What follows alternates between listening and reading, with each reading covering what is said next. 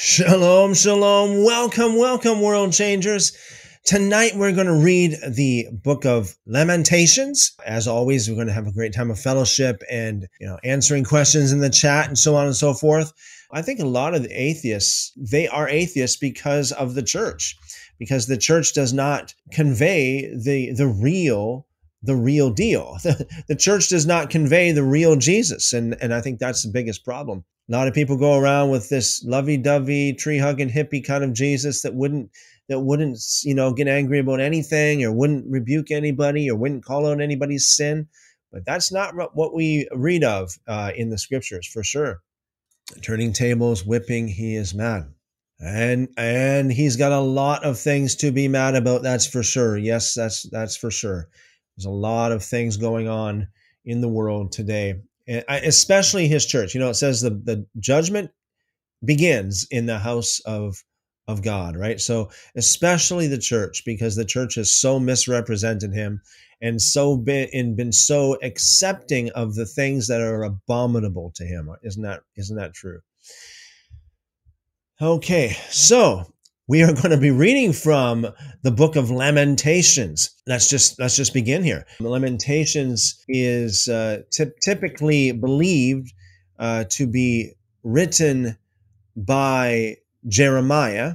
Yeah, Lamentations is exactly that. It is a book of lament over talk about God's anger over because of the sins of the people, lament over the destruction of Jerusalem, in the 6th century BC. This book, Lamentations, is part of the Ketuvim.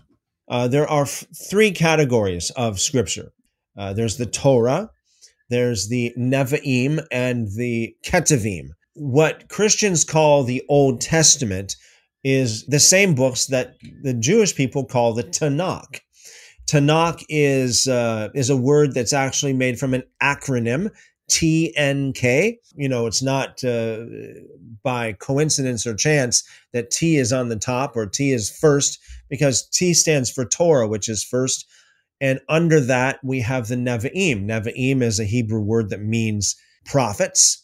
Okay, so that would include Jeremiah and Isaiah, Ezekiel, these kind of things. And underneath that would be the Ketuvim.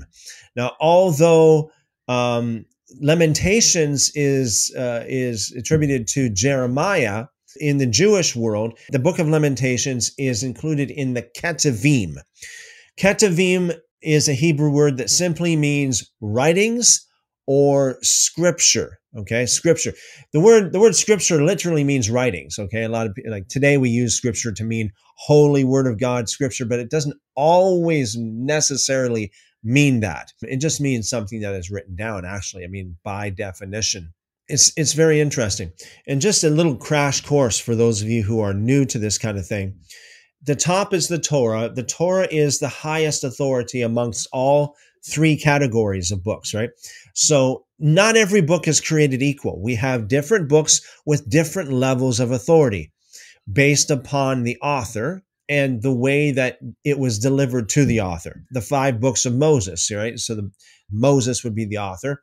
And that's the highest authority because of the author being the highest authority amongst all the prophets, according to Numbers chapter 12. But not only that, but the revelation that God gave Moses was public, which is totally different than the revelation that God gave other prophets like Isaiah or Ezekiel. Whereas like a lot of these revelations were very just private revelations. But the Torah came, and like the revelation that God gave through Moses was public and with great power, public display of power and authority. So that sets the Torah on top. Notice when Jesus was disputing with the devil during the so-called temptations of Christ, Jesus always quoted the Torah when he was dealing with the devil. He didn't quote the prophets. He didn't quote the Nevi'im. He didn't quote the Ketuvim. He didn't quote the scriptures, right? Writings. He quoted the Torah. He quoted specifically the book of Deuteronomy at every turn. When the devil came to him with a temptation, he got Deuteronomy. Boom, shot down with Deuteronomy. Devil comes back with another temptation. Boom, shot down with another verse from Deuteronomy.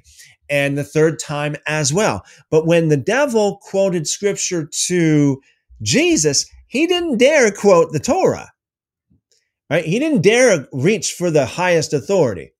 He didn't even quote the second level of authority, lesser authority, which would be the prophets. He didn't even quote from the prophets. He quoted from the Psalms, which is included in the Ketuvim, which is really the bottom of the hierarchy of Scripture. Right? You got the three levels. On top, Torah.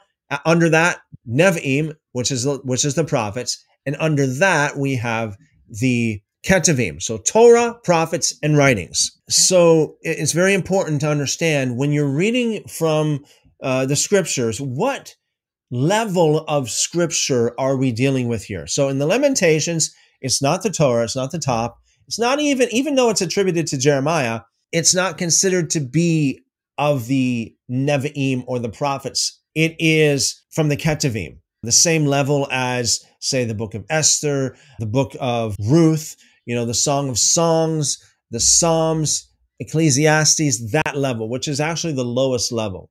So it's very important to understand that as well.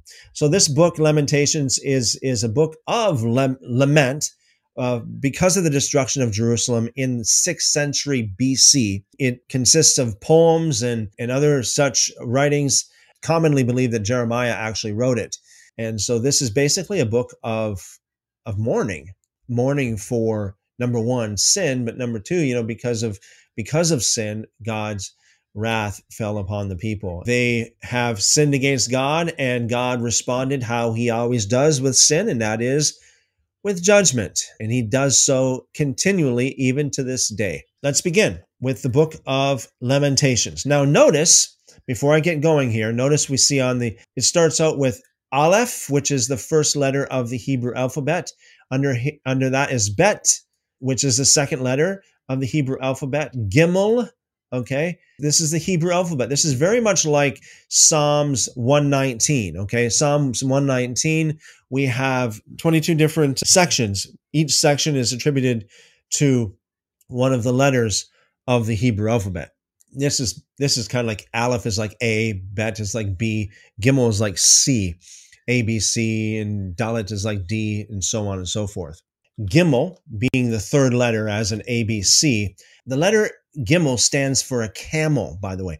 Each letter stands for something in Hebrew. There's a lot of great depth of meaning in the Hebrew language.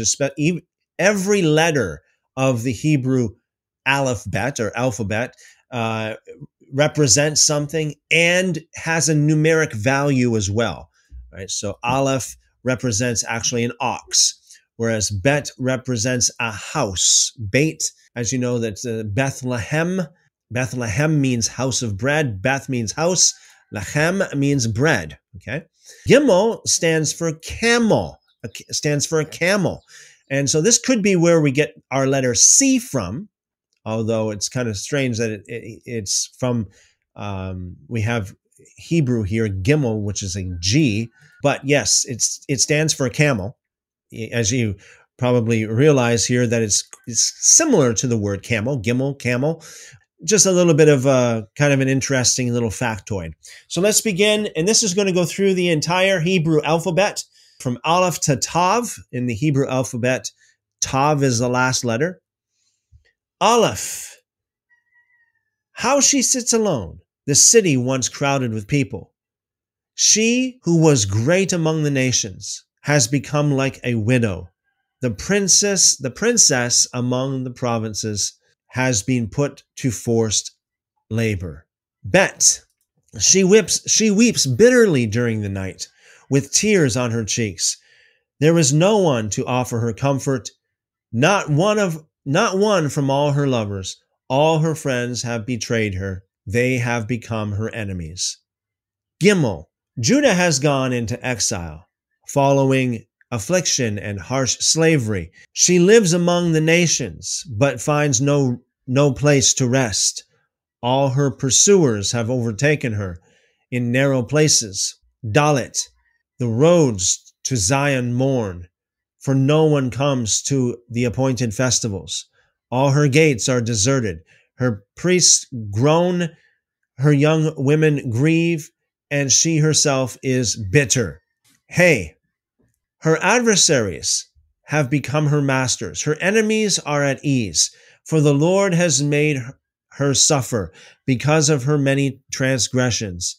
Her children have gone away as captives before the adversary. Wow. In modern Hebrew, that would be vav. All the splendor has vanished from daughter Zion. Her leaders are like stags that find no pasture. They stumble away exhausted before the hunter. Zayin, during the days of her affliction and homelessness, Jerusalem remembers all her precious belongings that were hers in days of old. When her people fell into the adversary's hand, she had no one to help. The adversaries looked at her, laughing over her downfall. Chet, Jerusalem has sinned grievously. Therefore, she has become an object of scorn. Notice that the author here blames the people basically for the sin. It doesn't blame God, okay? No blame on God for him executing his wrath upon his people and upon Jerusalem for the sin. Although mourning over the destruction of Jerusalem, it is Jerusalem or the people of Jerusalem that is to blame here. All who honored her now despise her, for they have seen her nakedness. She herself groans and turns away. Tet, her uncleanness stains her skirts. She never considered her end. That's a big one right there. When you sin, or when you're caught up in a life of sin, you got to consider your end. Consider the end, not just the present, not just living for the pleasure of the moment, but rather looking to the end, long term. Her downfall was astonishing. There was no one to comfort her. Lord, look on my affliction, for the enemy boasts. Yod, the adversary has seized all her precious belongings. She has even seen the nations enter her sanctuary, those you had forbidden to enter your assembly. Kaf, all her people groan while they search for bread. They have traded their precious belongings for food in order to stay alive. Lord, look and see how I have become despised. Lamed, is this nothing to you, all you who pass by? Look and see. Is there any pain like mine, which was dealt out to me, which the Lord made me suffer on the day of his burning anger? Mem, he sent fire from on high into my bones. He made it descend. He spread a net for my feet and turned me back. He made me desolate, sick all day long. Noon, my transgressions have been formed into a yoke. Sin is, let me see what it says here in the footnotes. The yoke of my transgressions is bound. The Hebrew is obscure there. My transgressions have been formed into a yoke fastened together by his hand. They have been placed on my neck, and the Lord has broken my strength. He has handed me over to those I cannot withstand. Samech, the Lord has rejected all the mighty men with me. He has summoned an army against me to crush my young warriors. The Lord has trampled virgin daughter Judah like grapes in a winepress. Ayin, I weep because of these things. My eyes flow with tears. For there is no one nearby to comfort me, no one to keep me alive. My children are desolate because the enemy has prevailed. Pay, Zion stretches out her hands. There is no one to comfort her. The Lord has issued a decree against Jacob that his neighbors should be his adversaries. Jerusalem has become something impure among them. Sadi, the Lord is just, for I have rebelled against his command. Listen, all you people, look at my pain My young women and young men have gone into captivity. Kof. I called to my lovers, but they betrayed me. My priests and elders perished in the city. While searching for food, they keep themselves alive. Resh. Lord, see how I am in distress. I am churning within. My heart is broken, for I have been rebellious. Outside, the sword takes the children. Inside, there is death. Shin, people have heard me groaning. There's no one to comfort me. All my enemies have heard of my misfortune. They are glad that you have caused it. Bring on the day you have announced, so that they may become like me. Tau, or Tav. Let all their wickedness come before you, and deal with them as you have dealt with me, because of all my transgressions. For my groans are many, and I am sick at heart. Lamentations chapter 2. And again, we have the Hebrew alphabet here. Aleph, verse 1. How the Lord has overshadowed daughter Zion, or Sion, with his anger. He has thrown down Israel's glory from heaven to earth. Again, this is obviously not talking, like this is not literal. I mean, figuratively speaking. He did not acknowledge his footstool in the day of his anger. Bait. Without compassion, the Lord has swallowed up all the dwellings of Jacob. In his wrath, he has demolished the fortified cities of daughters Judah. He brought them to the ground and defiled the kingdom and its leaders. Gimel. He has cut off every horn of Israel. In the footnotes, horn. He has cut off every horn of Israel in his burning anger and withdrawn his right hand in the presence of the enemy. He has blazed against Jacob like a flaming fire that consumes everything. Dalet. He has strung his bow like an enemy. His right hand is positioned like an adversary. He has killed everyone who was the delight to the eye, pouring out his wrath like fire on the tent of daughter Zion. Hey, the Lord is like an enemy. He has swallowed up Israel. He swallowed up all its palaces and destroyed its fortified cities. He has multiplied mourning and lamentation within daughter Judah. Wow. He has wrecked his temple as if it were merely as if it were merely a shack in the field, destroying his place of meeting. The Lord has abolished appointed festivals and Sabbaths in Zion. He has despised king and priest in his fierce anger. Zayin. The Lord has rejected his altar, repudiated his sanctuary. He has handed the walls of her palaces over to the enemy. They have raised up a shout in the house of the Lord as on the day of an appointed festival. Chet. The Lord determined to destroy the wall of daughter Zion. He stretched out a measuring line and did not restrain himself from destroying.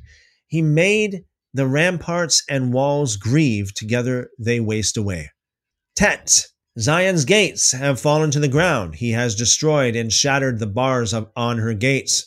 Her king and her leaders live among the nations. Instruction is no more. And even her prophets receive no vision from the Lord. Yod. The elders of Zion sit on the ground in silence. They have thrown dust on their heads and put on sackcloth. The young women of Jerusalem have bowed their heads to the ground. Kaf. My eyes are worn out from weeping. I am churning within. My heart is poured out in grief because of the destruction of my dear people, because infants and nursing babies faint in the streets of the city. Lamed. They cry to their mothers, "Where is the grain and wine?" as they faint like the wounded in the streets of the city, as their life pours out in the arms of their mothers. Mem. What can I say on your behalf? What can I compare you to, daughter Jerusalem? What can I liken you to, so that I may console you, virgin daughter Zion? For your ruin is as vast as the sea. Who can heal you? Noon. Your prophets saw visions for you. that were empty and deceptive. They did not reveal your iniquity and so restore your fortunes. They saw pronouncements for you that were empty and misleading. Notice, let me just pause here for a second. This is Lamentations 2:14. Many of you know that the primary purpose of a prophet is not to foretell the future. The primary purpose of a true prophet is to define, identify, call out, and eradicate sin. That's the primary purpose. Call people to turn away from sin, turn back to God, be holy as he is holy. That's the primary purpose. This is why we see here in Lamentations chapter 2, verse 14, your prophets saw visions for you that were empty and deceptive. They did not reveal your iniquity and so restore your fortune. See, that is the primary purpose of a prophet, to reveal iniquity and restore your fortunes. Say, how could revealing iniquity restore fortunes? Well, when iniquity is revealed, the idea is the people turn from that iniquity. In other words, stop sinning and turn to God and live right in his eyes, do what's right in his eyes, and thus he will restore your fortune. It says here, they, the false prophets, basically saw pronouncements for you that were empty and misleading. Samech, all who pass by scornfully clap their hands at you. They hiss and shake their heads at daughter Jerusalem. Is this the city that was called the perfection of beauty, the joy of the whole earth? Hey, all your enemies open their mouths against you. They hiss and gnash their teeth, saying, we have swallowed her up. This is the day we have waited for. We have lived to see it. Ayin, the Lord has done what he planned. He has accomplished his decree, which he ordained in days of old. He has demolished without compassion, letting the enemy gloat over you and exalting the horn of your adversaries. Tzadi, the hearts of the people cry out to the Lord. Wall of daughter Zion, let your tears run down like a river day and night. Give yourself no relief and your eyes no rest. Kof, arise, cry out in the night. From the first watch of the night, pour out your heart like water before the Lord's presence. Lift up your hands to him for the lives of your children who are fainting from hunger at the head of every street. Resh, Lord, look and consider to whom you have done this. Should women eat their own children, the infants they have nurtured? Should priests and prophets be killed in the Lord's sanctuary? Shin, both young and old are lying on the ground in the streets. Young women and young men have fallen by the sword. You have killed them in the day of your anger, slaughtering without compassion. Tau, or Tav, you summon those who terrorize me on every side, as if for an appointed festival day. On the day of the Lord's anger, no one escaped or survived. My enemy has destroyed those I nurtured and reared. Lamentations chapter 3, Aleph. I am the man who has seen affliction under the rod of God's wrath. He has driven me away and forced me to walk in darkness instead of light. Yes, he repeatedly turns his hand against me all day long. Bet. He has worn away my flesh and skin. He has broken my bones. He has laid siege against me, encircling me with bitterness and hardship. He has made me dwell in darkness like those who have been dead for ages. Gimel. He has walled me in so I cannot get out. He has weighed me down with chains. Even when I cry out and plead for help, he blocks out my prayer. He has walled my ways with blocks of stone. He has made my paths crooked. Dalet. He is a bear waiting in ambush, a lion in hiding. He forced me off by way and tore me to pieces. He left me desolate. He strung his bow and set me as the target for his arrow. Hey, he pierced my kidneys with shafts of his quiver. I am a laughingstock to all my people, mocked by their songs all day long. He filled me with bitterness, satiated me with wormwood. Wormwood here being bitter, very, very bitter. And some people even believe it was poison. Wow, or vav. He ground my teeth with gravel and made me cower in the dust. I have been deprived of peace. I have forgotten what prosperity is. Then I thought my future is lost, as well as my hope from the Lord. Sain, remember my affliction and my homelessness, the wormwood and the poison. I continually remember them and have become depressed. Yet I call this to mind, and therefore I have no hope. Chet, because of the Lord's faithful love, we do not perish, for his mercies never end. They are new every morning. Great is your faithfulness. I say, Lord, the Lord is my portion. Therefore, I will put my hope in him. Tet. The Lord is good to those who wait for him, to the person who seeks him. It is good to wait quietly for the salvation of the Lord. It is good for a man to bear the yoke while he is still young. Yod. Let him sit alone and be silent, for God has disciplined him. Let him put his mouth in the dust. Perhaps there is still hope. Let him offer his cheek to the one who would strike him. Let him be filled with disgrace. Kaf. For the Lord will not reject us forever. Even if he causes suffering, he will show compassion according to the abundance of his faithful love. For he does not enjoy bringing affliction or suffering on mankind. Lamed, crushing all the prisoners of the land beneath one's feet, denying justice to a man in the presence of the Most High, or subverting a person in his lawsuit, the Lord does not approve of these things. Mem, who is there who speaks and it happens unless the Lord has ordained it? Do not both adversity and good come from the mouth of the Most High? Why should any living person complain, any man, because of the punishment for his sins? Noon, let's examine and probe our ways and turn back to the Lord. Let's lift up our hearts and our hands to God in heaven. We have sinned and rebelled. You have not forgiven. Samech. You have covered yourself in anger and pursued us. You have killed without compassion.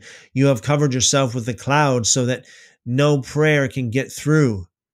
You have made us disgusting filth among the peoples. Pay. All our enemies open their mouths against us. We have experienced panic and pitfall, devastation and destruction. My eyes flow with streams of tears because of the destruction of my dear people. Ain, my eyes overflow unceasingly without end, until the Lord looks down from heaven and sees. My eyes bring me grief because of the fate of all the women in my city. Sadi, for no reason, my enemies hunted me like a... They smothered my life in a pit. They threw stones on me. Water flooded over my head, and I thought, I'm going to die. Kof. I called on your name, Lord. From the depths of the pit, you heard my plea. Do not ignore my cry for relief. You came near whenever I called you. You said, do not be afraid. Resh, you championed my cause, Lord. You redeemed my life. Lord, you saw the wrong done to me. Judge my case. You saw all their vengefulness, all their plots against me. Sin or Shin. Lord, you heard their insults, all their plots against me. The slander and murmuring of my opponents attack me all day long. When they sit and they arise, look, I am mocked by their songs. Tau, or Tav. You will pay them back what they deserve, Lord, according to the work of their hands. You will give them a heart filled with anguish. May your curse be on them. You will pursue them in anger and destroy them under your heavens. Lamentations chapter 4. After this, we'll read one more chapter. That's basically the end of Lamentations, and I'll get to your questions. I will answer your questions. As I said, I see there's a really good question there on Podbean. I'll get to that. Lamentations chapter 4.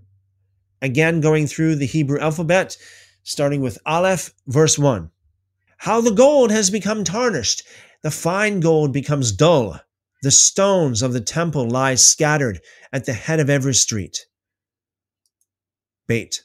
Zion's precious children, once worth their weight in pure gold, how they are regarded as clay jars, the work of a potter's hands. Gimel. Even jackals offer their breasts to nurse their young. But my dear people have become cruel like ostriches in the wilderness. Dalet. The nursing baby's tongue clings to the roof of his mouth from thirst. Infants beg for food, but no one gives them any.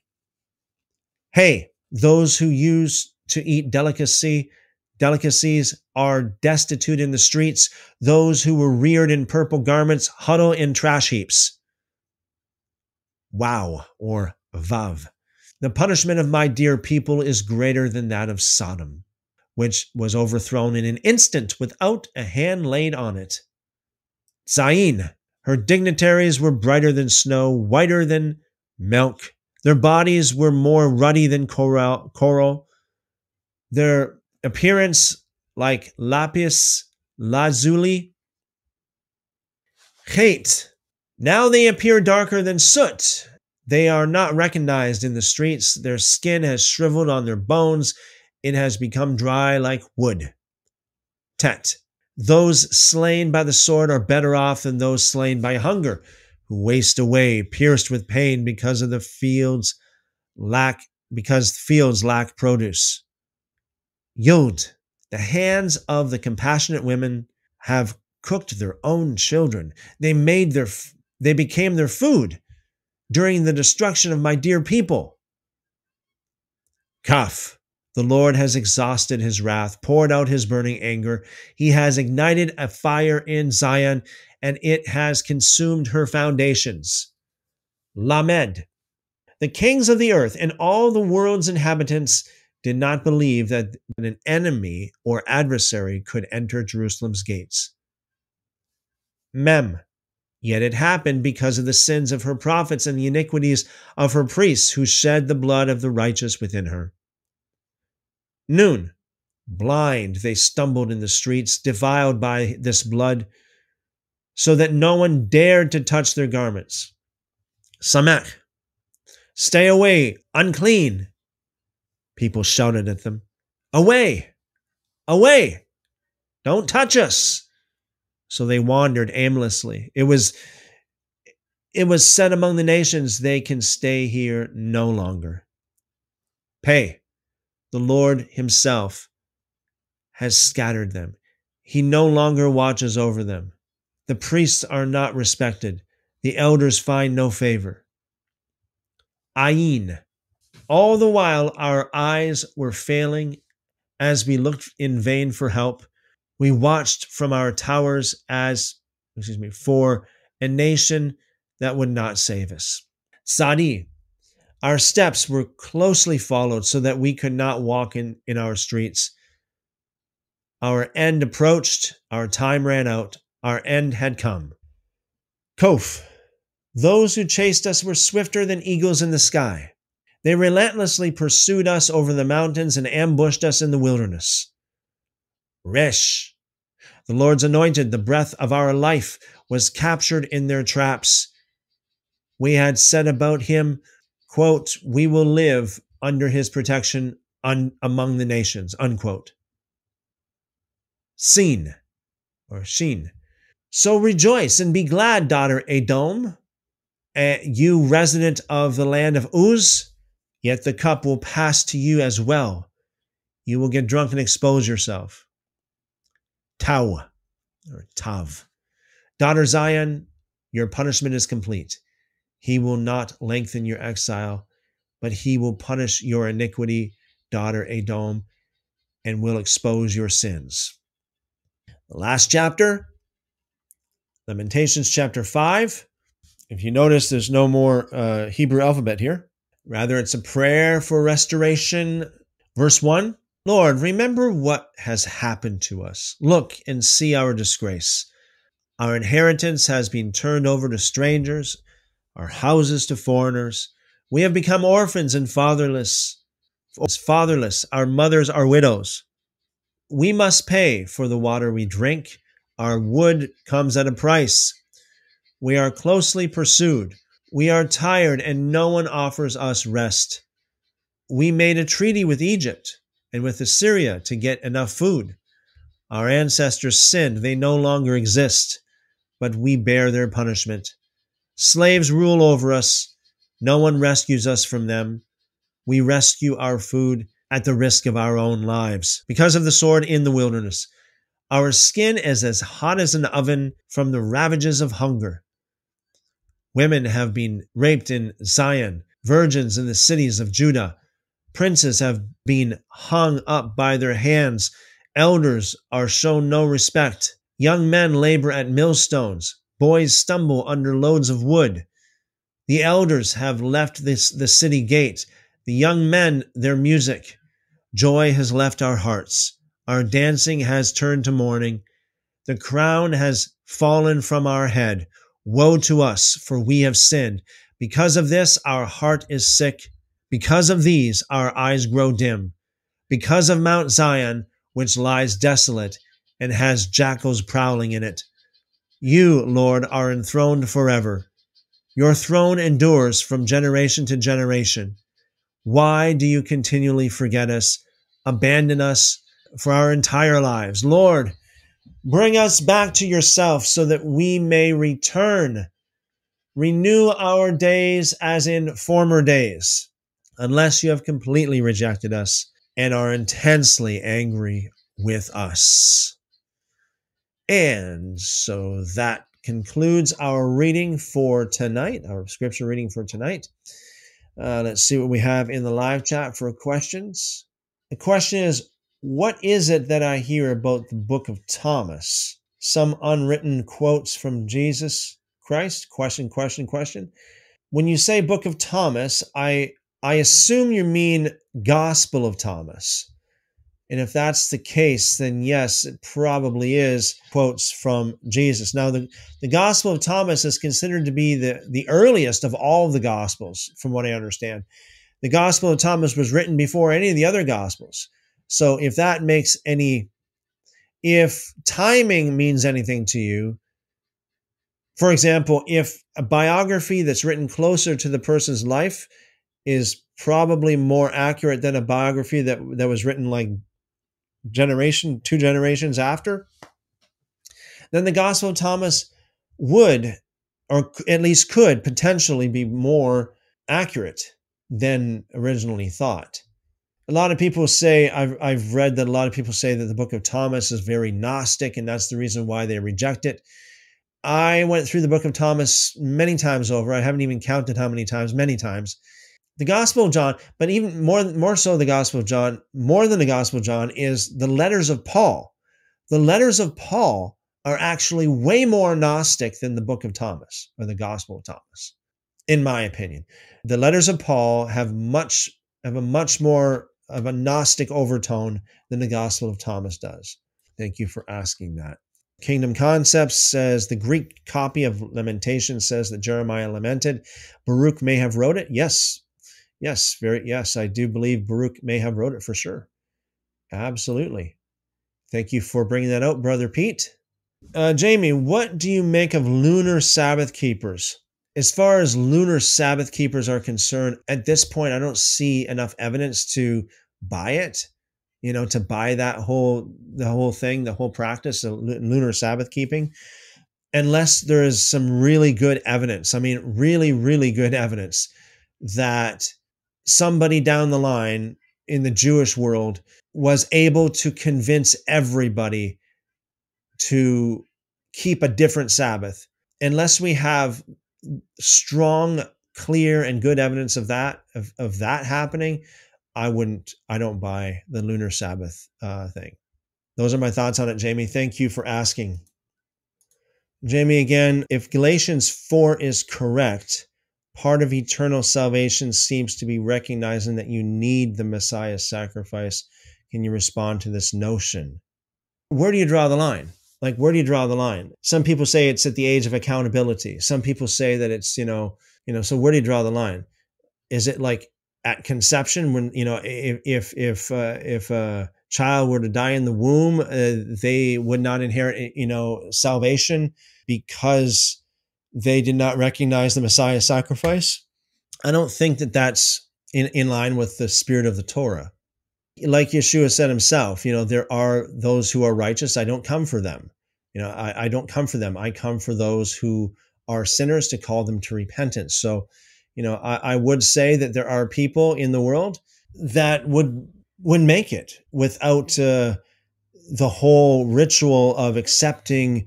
It depends on who you're talking to too, because some people say you got to come forward. Some people say you got to go forward in a service to accept Jesus as your Lord and Savior. You got to some people say you have to do it publicly. Other people say you have to confess him as Lord. And if you don't confess him as Lord, you're not saved. I mean, there's so many different versions of how do you get saved. You have the extreme gracers that are like, hey, you don't need to do anything. You're just saved. Everybody's saved. Like the extreme gracers, like everybody's saved. You don't have to do anything. So I mean, I think that recognizing Messiah's sacrifice applies to certain people. I don't see it applying to everybody in an absolute, universal, literal sense. And if it did, again, where does it start? Conception? I don't see it. Now, yeah, if you were to ask me this question, 20 years ago, 25, 30 years ago, I'd be like 100%. Because I used to be like 100%, no, Jesus said you must be born again to see the kingdom of heaven. Therefore, it doesn't matter if you go to church. It doesn't matter if you go forward to say the sinner's prayer. It doesn't matter if you accept Jesus Christ as your Lord and Savior. You must still have that born again experience. And if you don't have that born again experience, then you're not saved. I preached that for a long time, for many years. And it was always the toughest questions when people would come to me and say, well, what about the little children in third world countries or in some lost tribe in the Amazon jungle, whatever, and they die? Do they go to hell? Does God do they lose their salvation? That was always a hard one. Are they saved or are they not? Are they going to have eternal life or not? At this point in time, I would say, as long as you're not an Esau, the answer would be yes. Absolutely yes. I believe that there were people that were righteous their entire life. Again, how could you preach? And I'm saying this as an ex-evangelical, strictly very conservative evangelical traditional kind of preacher, as I was 25, 30 years ago. The question is, how could you go to someone like Zechariah and Elizabeth or Simeon in Luke chapter 1 and Luke chapter 2 and say, hey, I know you're righteous, you've obeyed all the commandments, but you still need Jesus in order to be saved? At this point in time, I don't think so, because Jesus he made it very clear himself. I don't come for the righteous. He could have said, I come for every single person alive, and every single one of you need me. And if you don't accept me right now, if you don't see that I will pay your debt on the cross. If you don't see that, you're damned. You won't inherit eternal life. Okay. And again, Galatians is just an absolute dumpster fire of theology. It's horrific. Right from the first, there are a few gold nuggets in there. Don't get me wrong. There are a few good things in there. Galatians 2:20, Galatians 5:24, a few good things. Galatians 5:19 through 21, Galatians 5:22, 23. I think it's 24. So there are some good things in Galatians, but you have to dig through the rest of it to get to it. There's a lot. There's a lot. Lord willing, if we go through the book of Galatians again, I've went through it once already on YouTube, completely every single word of the book of Galatians. And I did it with the notion that everything that Paul said was true. And I did my best to make it come off that way. You can watch the videos. It's still archived. Thank you for asking, Jamie. Jamie says, I hear you, Christopher. Thank you very much, Jamie. Yeah, see, a lot of people don't understand like where I come from. They think that I'm just somebody just comes out of the woodwork, whatever. But I mean, I really had a powerful, dynamic, life-changing experience in 1992. And shortly after that time, I did get involved in a mainstream denomination in actually a few different denominations. Following that, in the following few years after that, and I was out there preaching the gospel, just like how the mainstream Christian narrative, like how I say today. And this is the reason why I can speak to it so much, because I have been there. I have preached it. I have encountered its weaknesses, and I have tested it. I've preached to thousands of people from early to mid 1990s.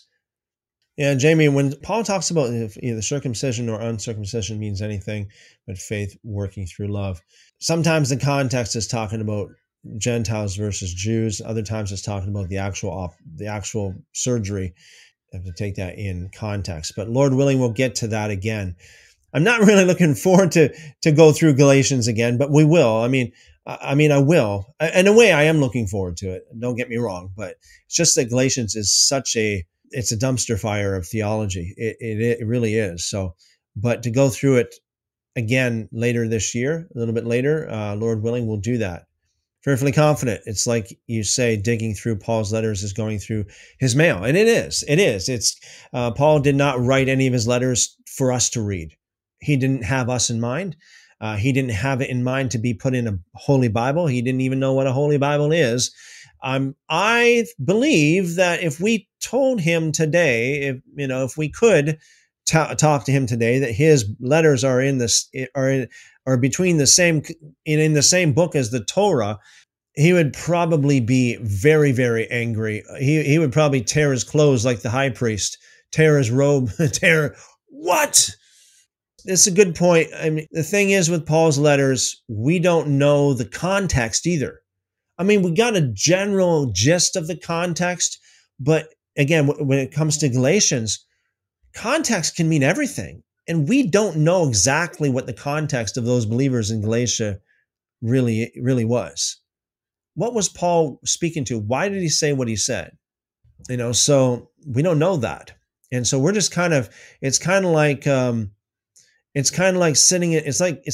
of like walking past a table at a restaurant and hearing one person speak to another, and only hearing a little bit of what that one person said to the other, and making a judgment on it and building a theology around it. That's basically what we're doing with Paul. We're only hearing a little bit of what he said to the people in Galatia. We're not hearing any of their side. We're not seeing any of that context at all. We're just making judgments on very limited information. Yeah, thank you for bringing that out there, Fearfully Confident. Fearfully Confident says Christians have the worst cognitive dissonance to the point they ignore the very spoken word of God himself. It's true. They ignore the word of God to support their own faulty doctrine. And you know what they do? I know you know this, Fearfully Confident.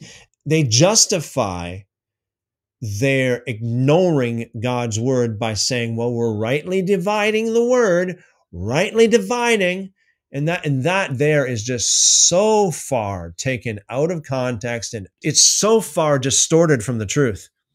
It's not just taken out of context, but it is an actual distortion of what even Paul said to Timothy.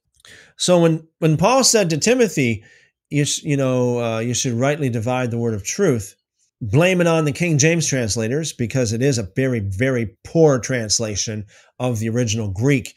The original Greek word that Paul used there was a word that literally means cut straight. What Paul said in literal terms, Paul said to Timothy, cut straight the word of truth. Hear a lot of this. It's horrific. It really is horrific. Thanks to the King James translators. 2 Timothy 2:15, study to show yourself approved unto God, a workman that needs not to be ashamed, rightly dividing the word of truth. So this whole thing here, rightly dividing, those two words are translated from one Greek word. I'll show you. Rightly dividing is translated from one Greek word, orthomateo. Orthomateo. This means simply to cut straight. Rightly divide the word of truth means to cut straight the word of truth. What I believe this to mean is synonymous to our figure of speech today, shoot straight. Shoot straight. So what Paul was telling Timothy was, hey, you know what? Study to show yourself approved unto God, a workman that doesn't need to be ashamed. Shoot straight, Timothy, man. Shoot straight. Tell the truth. Orthomateo, the word of truth. Shoot straight. Tell the truth. Shoot from the hip. All of these different figures of speech, all these different sayings, and it all means the same thing. Just shoot straight.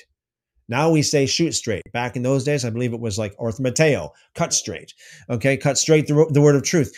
I don't believe it has anything to do with taking a machete to the Bible. I don't think it has anything to do with literally cutting and dividing the word of God. No. I mean, that's insane. It's just absolutely insane. Oh, it's like God, can you imagine God like, here's my eternal word of God. This is the eternal word of God. I mean, this is more precious than gold. You are to treasure this above all other treasures on earth. Talk about it when you lie down, think about it when you get up, teach it to your children. Oh, by the way, the day is coming. In about 5 months, you can just take a sword to it and chop it up.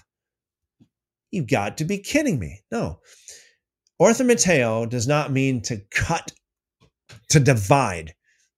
It means just basically shoot straight, shoot from the hip, tell the truth. That's all Paul said, really.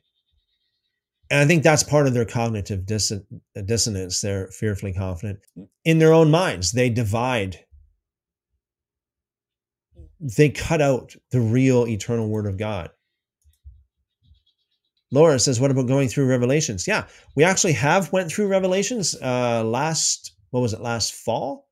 Yeah, I think it was last fall. We went through the whole entire book of Revelations, every single word of it. It's still up on YouTube to watch the replays, and we'll do it again. We'll do it again this year as well. Lord willing, we'll go through the whole thing again. Yeah, absolutely. Looking forward to it. Jamie says, look what else Paul said in early writing compared 1 Corinthians 7:19, circumcision is nothing, uncircumcision is nothing. Keeping God's commands is what counts. Yeah, it's typical of Paul. It's typical. Hey, you know what we'll do? I keep on saying this about the Tanakh, but maybe we'll do this when we go through the letters of Paul. Lord willing, we do this again a little bit later on, a couple months. We'll go through the letters of Paul again, and we'll take a tally on how many times he seemingly contradicts himself. Like keeping the commandments of God is what counts. But Paul, the entire church, more or less, believes that you come against the commandments of God, saying that we don't have to. You know what I mean? So I know there are arguments. There's lots of arguments about, well, Paul didn't really mean that. He didn't really mean that.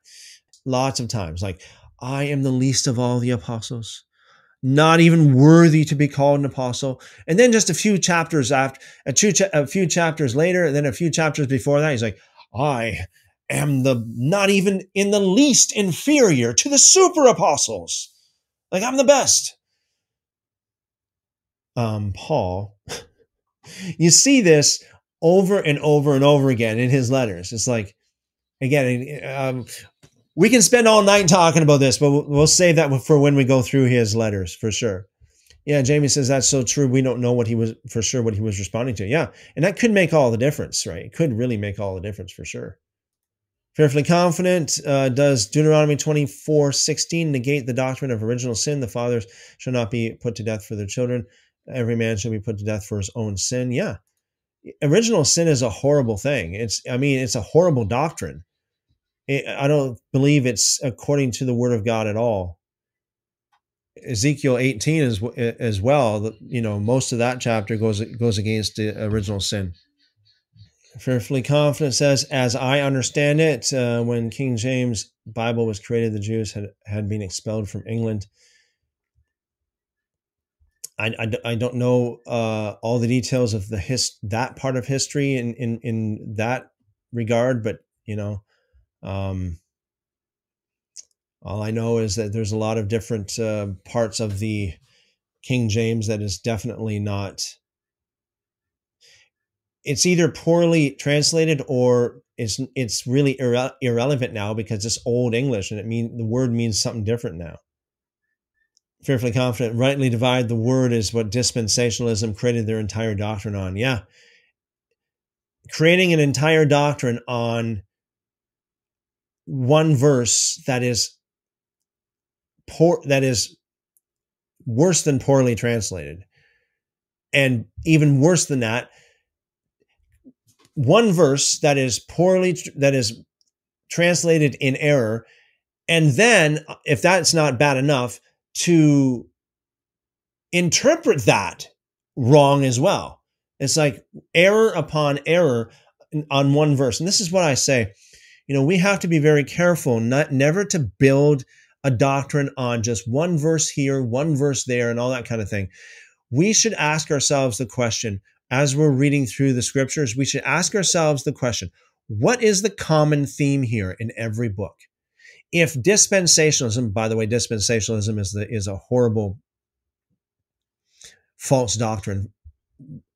Without any doubt, it's a horrible false doctrine, just like the rightly dividing thing is. If such a doctrine is so important, it should be in every book of the Bible. We know that, again, identifying and calling out sin and calling people to forsake their sins, to turn away from sin and turn to God, to repent, that is in the majority of all of the books of the Bible. That message is in almost every book of the Bible, not dispensationalism or rightly dividing the word. So again, we have to be very careful about any kind of doctrine that is built upon this kind of practice. Or we'll take one verse here, we'll make a huge doctrine out of one verse. But if God wanted it, if it was that important, if it was that vital, then God would have had that doctrine in every book of Scripture, not just one book, with one verse. But on the other hand, we have the doctrine of repentance, meaning turning from sin, turning back to God. That is in almost every book because that is actually the most important doctrine. Thank you, Fearfully Confident. Going Nowhere, do you think angels and demons have physical appearances? Not usually, but I think that they have the ability to sometimes. For some reason, God does grant them that. Like the fallen angels in the book of Enoch, we have,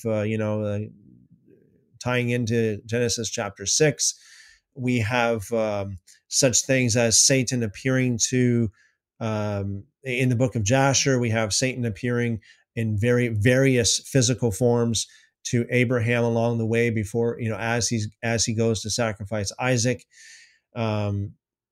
Materialization like that for some reason at some times can happen, I do believe. Typically speaking, as a general rule of thumb, no, they don't have physical appearances, but it is possible. Thank you, Going Nowhere. Very good question. Another question from Going Nowhere. Do you think the Ark of the Covenant is still on earth, or is it in heaven as described in Revelation 11:19? I do think it's still on earth. I think that the most important relic, we have many relics that are still on earth, right? We have, like, for example, the the seamless robe of Christ, or the seamless robe of Jesus, is still on earth, at least reportedly and believed to be so. We have a few different places where they claim to have the spear that went through his side. We have a few different places that claim to have the head of John the Baptist still. We have another relic that claims to be the arm of John the Baptist. Another one has the tooth of John the Baptist. Lots of relics, right? The Holy Grail. We had the Shroud of Turin. Lots of relics like this. All kinds of them. And I know there are people who say that's not real. That's not real. Whatever. But I do believe there are relics that still exist on Earth. And if there would be any relic that would be kept safe, it would have been the Ark, being the most precious, the most important item, thing on Earth. Basically the earthly seat of God Almighty. I don't think that would be lost. I don't think that it would be destroyed. I think that it would be saved and kept safe somewhere. I do believe that the account of the story of the Ark of the Covenant, as given to us, the Ethiopian account, is much more believable, much more feasible and plausible than any other account. I've heard lots of them. I did a study on it. I actually wrote an article on that. If anybody has the Ark, I think that it's probably the Ethiopians would have it. I don't believe there is an Ark of God that's in heaven, as described in Revelation chapter 11, verse 19. Just like there is a tabernacle in heaven, there's all of the furnishings of the tabernacle in heaven. In fact, when Moses, oversaw and, when he made basically the tabernacle and all of its furnishings, including the Ark, he was commanded to do it as he saw in heaven. He was shown basically a vision, or he was, as it says in the Legends of the Jews, he was actually taken up into heaven, spiritually speaking at least, and shown the tabernacle in heaven. And so his job was to create a replica, or to clone it, basically, to copy it on earth here, as it is in heaven, so let it be on earth. So that was, I do believe that the tabernacle, there were two tabernacles in Moses' day. There was the one in heaven and the one on earth that he created that was a clone of the one in heaven, a copy of the one in heaven, a replica. Same with the Ark of the Covenant. I do believe there's an Ark of the Covenant in heaven, yes, but I also believe there's one on earth. There's the earthly replica of the heavenly Ark. Yeah, definitely I think it's still on earth, going nowhere. Thank you for asking. Very good question, as always. Laura says, that's right, Christopher. If you find any confirmations of something in the word, it is doctrine. Yeah, that's the thing. I mean, we need to ask ourselves, especially doctrines that are made like a lot of people make, big deal of, like dispensationalism is one example, the rapture or something like that. One example of a doctrine that some people make a big deal about. So if it's a big deal, it should be in almost every book of Scripture. And if it's not in if you have to pick a one verse here and a one verse there, and string them all together, then it's bad practice. It's bad practice. Because if it's so important, God would have confirmed it in every generation. Every generation would have heard it.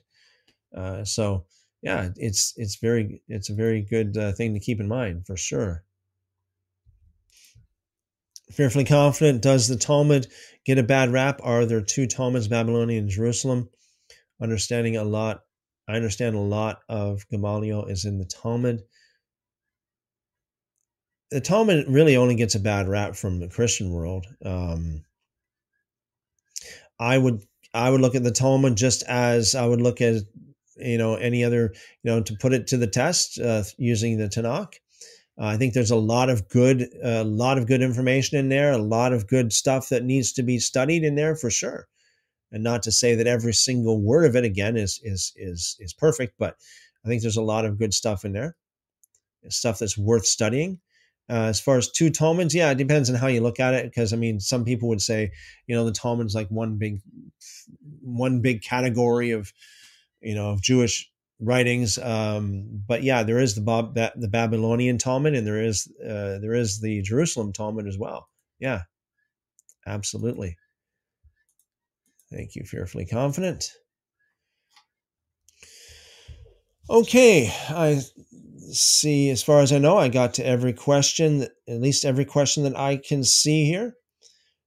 So yeah, that'll wrap it up for tonight. And so tomorrow, Lord willing, Going Nowhere says, Christopher, have you ever read the Didache? Yes, more than once, I believe it is. And you'll find the archives on my YouTube channel. I speak of the Didache. I'll go through the entire Didache.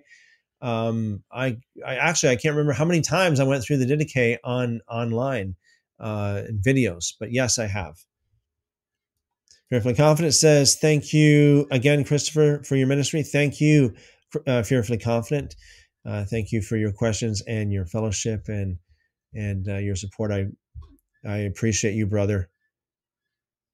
Billy says, thanks for cutting straight with us. See y'all tomorrow. God bless. Thank you, Billy. Yeah, that's what we want to do, right? We want to cut straight. We want to shoot straight, right? So yeah, absolutely. Absolutely. So really good. Okay, guys. So for those of you who are new, we do this every single day. By the grace of God, we go live 7 days a week. 6 of those 7 days, we go live at 7 p.m. Eastern. That's Sunday through Friday, 7 p.m. Eastern. And we go live every Saturday at 2 p.m. Eastern. So make sure you're subscribed and you're following and have those notifications on so that when we do go live, you get the notifications and you can join us and we can have a great time of fellowship and discussion as always. All right, guys, I appreciate you guys as always. Blessings multiplied to you and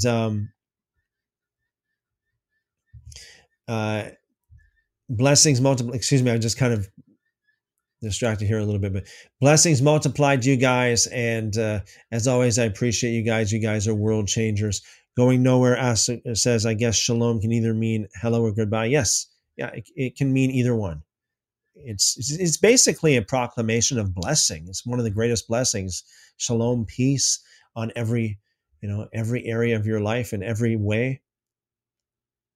Laura says, I'm sorry I missed yesterday. I thought it was at 6. Sorry, Laura. Maybe next Saturday, 2 p.m. Eastern. All right, so yeah. Tammy says, have a great night all. Thanks, Tammy. And you and yours as well. Have a great and blessed night. And Laura says, good night, everyone. Shalom. Good night to you as well.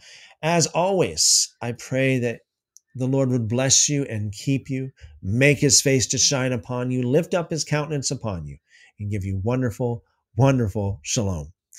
See you tomorrow night.